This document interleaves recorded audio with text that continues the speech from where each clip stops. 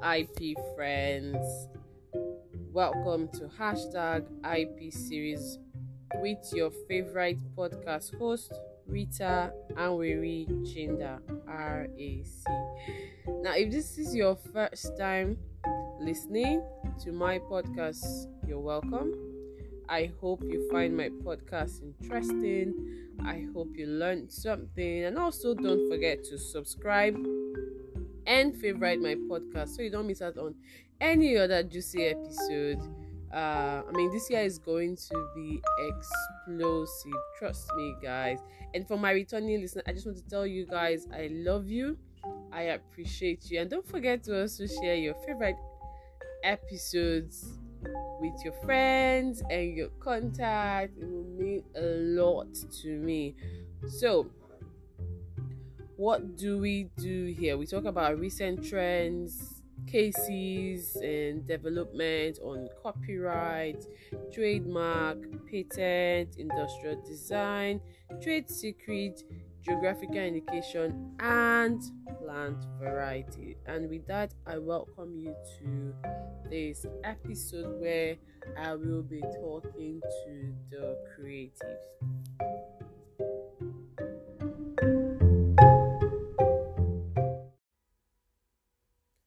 So, like I earlier stated, today's episode is strictly for creatives. So, the creatives could be authors, songwriters, compositors, artists, anyone within the entertainment industry. Because this particular case is a very, very, very interesting one, and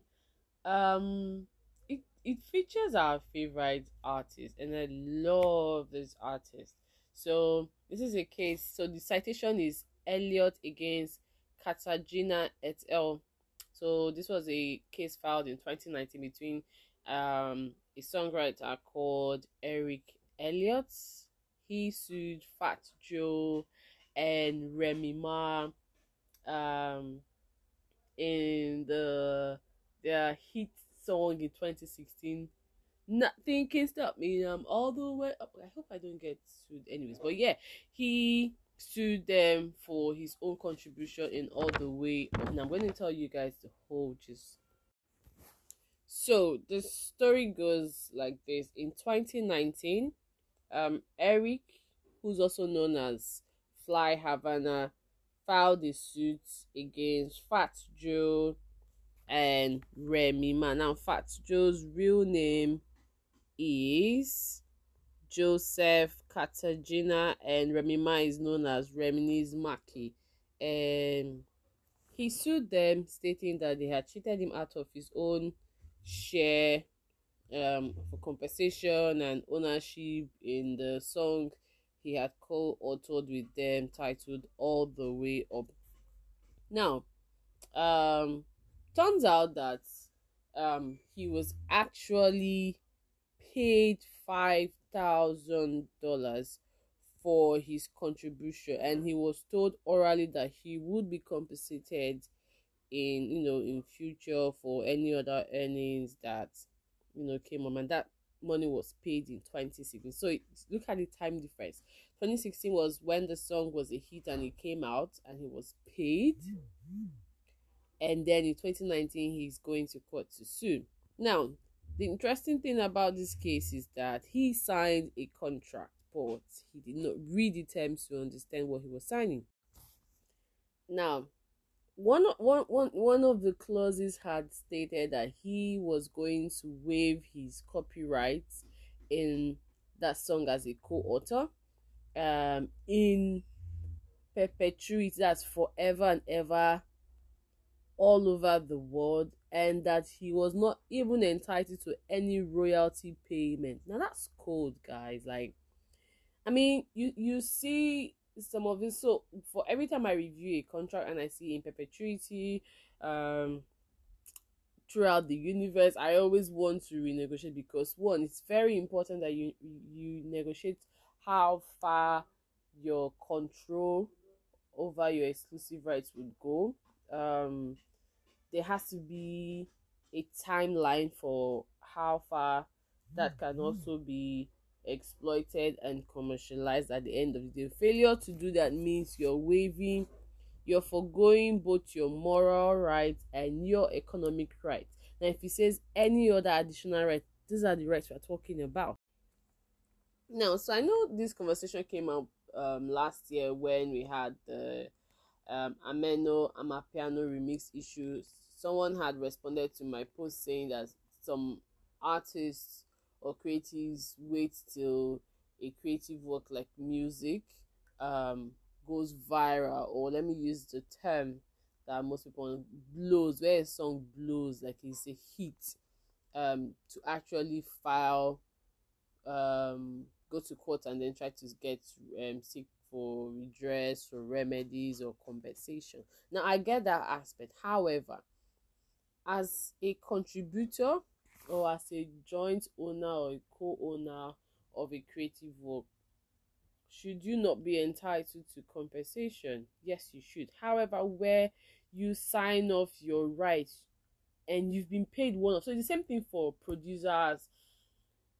You're paid one off and then the song becomes a hit and then you come crying and saying, I made that song, I deserve to earn the royalties. What does your contract say? That's the first question I'm going to be asking you when you come to have that conversation with me. You just sign a contract. Let me see your contract. What is the IP clause stating? What is the ownership clause stating? Those are the things I'll be looking out for. What is the percentage of your ownership? Is there a timeline? How are you making money from it? These are a few things I'll be looking out for. But then I had to point out, because I have a group called Entertainment and IP Hub for Lawyers. I had initially created it for River State practitioners, but I had to extend it, make it so we have like a network of entertainment lawyers and IP lawyers who want to learn. I'm still learning, and I believe that with each case everyone learns. Now, from this case I had, because of that conversation this morning, so the initial post was made on billboards, and then Mark Jaffe, who has been a guest on our podcast, also shared his views from the United States perspective. So you guys should check out Mark Jaffe on Twitter to get his views about this case, while I will be talking from the point of a Nigerian point of view.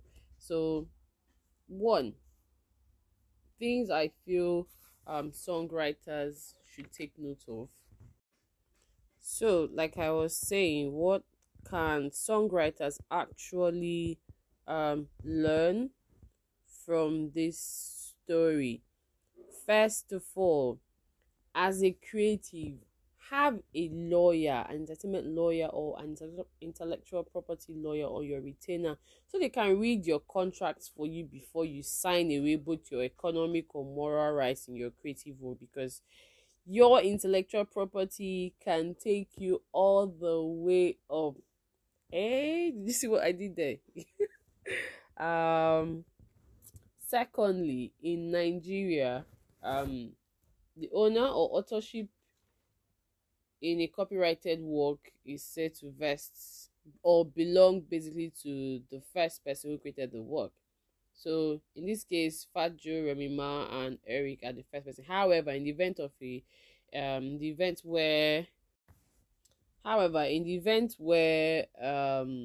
so that's subsection 2 now, paragraph A and B says, in the event where it's commissioned by a person who is not the author's employer under a contract of service of apprenticeship, or not having been so commissioned is made in the course of the author's employment, the contract shall belong in the first instance to the author unless otherwise stipulated in writing on that contract. So the contract is what could make or break your ownership of a copyrighted work. It can make or break how you earn money from that copyrighted work. It could also make or break your exclusive rights that you are supposed to have.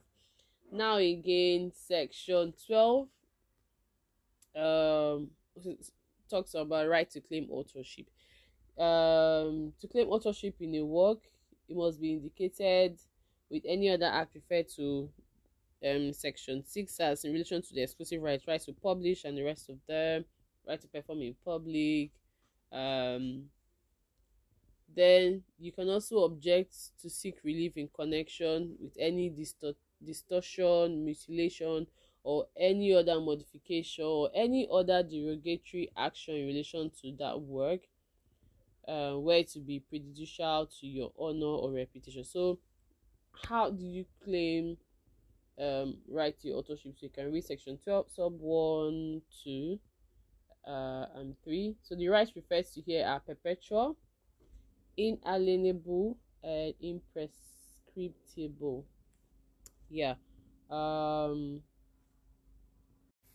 Then another interesting point again to take note of is stated in section 11 sub 6, which says that for the purpose of this section, persons shall be deemed to be co-owners if they share a joint interest in the whole or any part of a copyright, or if they have interest in the various copyrights in a composite production, that is to say a production consisting of two or more works. So does Eric qualify to be called a co-owner or a co-author? Yes, based on this definition.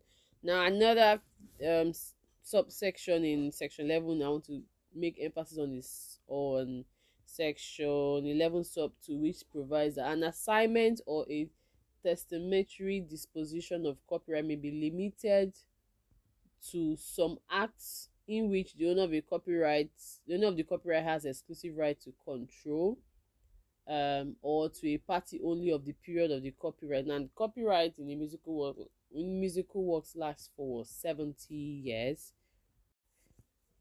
Lasts for 70 years after the end of the year in which the author dies. So what that means basically is, so let's say you live for about 60 to 70 years, your term of duration will still continue reading 70 years after you have died. So that means, in line with section 12 sub 3, author could include your heirs or your successors in title. So your heirs or anyone who is inheriting your property, your successor, can keep enjoying the copyright that comes with that work 70 years after you have died. So we've seen artists like the Marvin Gaye estate and Whitney Houston, Michael Jackson, Fela Kuti in Nigeria, Da Green as well. So yeah. Now this exclusive right, the exclusive rights in a musical work. So the exclusive right in a musical work that you as a copyright owner can exploit is the right to reproduce any work in any material form, right to publish the work, right to perform the work in public, right to produce, reproduce, perform, or publish any translation of the work, make any cinematograph, film, or record in respect of the work, distribute it to the public for commercial purposes, copies of the work by way of rental, lease, hire, loan, or any other similar arrangement. You can also broadcast or communicate the work to the public by a loudspeaker or any other similar device. And you can also make an adaptation of that work. And this is these are the exclusive rights accorded to a literary or artistic work. So you only, as the owner, these are the rights that you are entitled to explore. You can also license or assign this right to someone else. So for instance, creatives, artists can assign the right to publish their work or reproduce their work in any material form to CMOs. They can also assign it to their record label, the publishing company. So any of this right can be exploited in any form. So those are the ways creatives or artists, songwriters or co-owners, joint owners can actually commercialize and exploit their work. So you have the economic right to make money from your work. You also have the moral right to state how that work should be used. So it should not be used other than what it has been created for. So they can't use your work, say, for porn or anything that would not be considered to be in line with what you want. Now, this moral right can also be assigned in perpetuity, meaning that you don't even have a say what your work could be used to do. So it's best that before you sign a contract, you have a conversation with a lawyer, your own lawyer. So which I believe Eric should have done. So he's stating that he was pressured into signing that agreement. I mean, someone gives you a contract, why don't you just say, okay, I'm gonna get back to you. um so when someone decides to license or use any copyrighted aspect of your work, you're paid a stipend called royalties. Royalties is how you make your money. So you say, okay, for a term of 2 years or 3 years, you pay me XYZ, or whatever arrangement or method is used is dependent on the parties. But for this case now, I'm just going to keep mentioning what songwriters can learn. um I don't think this is like an infringement case to me. It's more like um the author wanting to earn from his creativity, and also wanting to be acknowledged as the author. But now the thing is, you were paid a one-off fee and then you signed or you waived your right in perpetuity, so that's going to be difficult. Again, like I said, if you want to know about the American or the US perspective, check out Mark Jaffe. Jaffe is spelled Jaffe, post on Twitter. Also, if you reside in Rivers State or any of the Niger Delta communities or states, and you would like to learn more about copyrights and how it affects the entertainment industry, the importance, its role, just send me a DM or send me a voice note here, or send me an email to ipseriesInfo@gmail.com. I intend to have a class sometime next month. I haven't decided the date yet, but I'm going to keep you guys updated. And as an author, you're entitled to economic and moral rights. A contract is what determines it at the end of the day. Now, in the event of a dispute, just like Eric went to the New York Federal Court, in Nigeria, you file your intellectual property dispute at the Federal High Court. If you don't want to opt for litigation, you can opt for alternative dispute resolution mechanisms such as negotiation, mediation, or arbitration. Arbitration are mostly for commercial disputes, disputes that are, how am I going to say this? Okay, let's just say commercial dispute. But then I don't know if there's an opportunity for Eric to sort of renegotiate what he had signed, as if he has a clause for that. I don't think so. But then I do feel for him that all he got for his contribution in All the Way Up, that was and is still a hit, is $5,000. I mean, come on. You should have done better. And I think maybe he was just I don't know. I really don't want to say more than I know. But then I hope creatives, songwriters have learned something. The importance of copyrights and contracts can stop you from going all the way up as a creative. So yeah. So guys, in conclusion, if you're in the creative space, in the entertainment space, in the literary space, artistic space, broadcasting space, copyright law applies to you. Your contracts are very important. Don't take it for granted. Make sure you vet it, make sure you read it, make sure you have your lawyer explain each clauses to you. Don't sign anything without negotiating the terms provided. And we're hoping that this new year we'll see more creatives, doing better in terms of signing proper agreements, and staying away from controversial disputes. Yeah. So now the New York Federal Court held on Wednesday that Wednesday being 5th of January anyways, that they had already paid Eric for his contribution to the song All the Way Up. So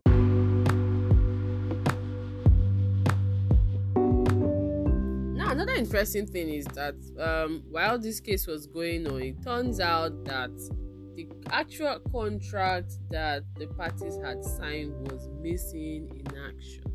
So what did the court do? The court relied on the unsigned documents. That's the initial draft that was proposed to him before he signed. And I mean, it just shows you, it just goes to show you how complicated it is, because the judge in this case said there's no dispute that Elliot signed the contract assigning his right to the song while simultaneously receiving the $5,000 check from Fat Joe in exchange. So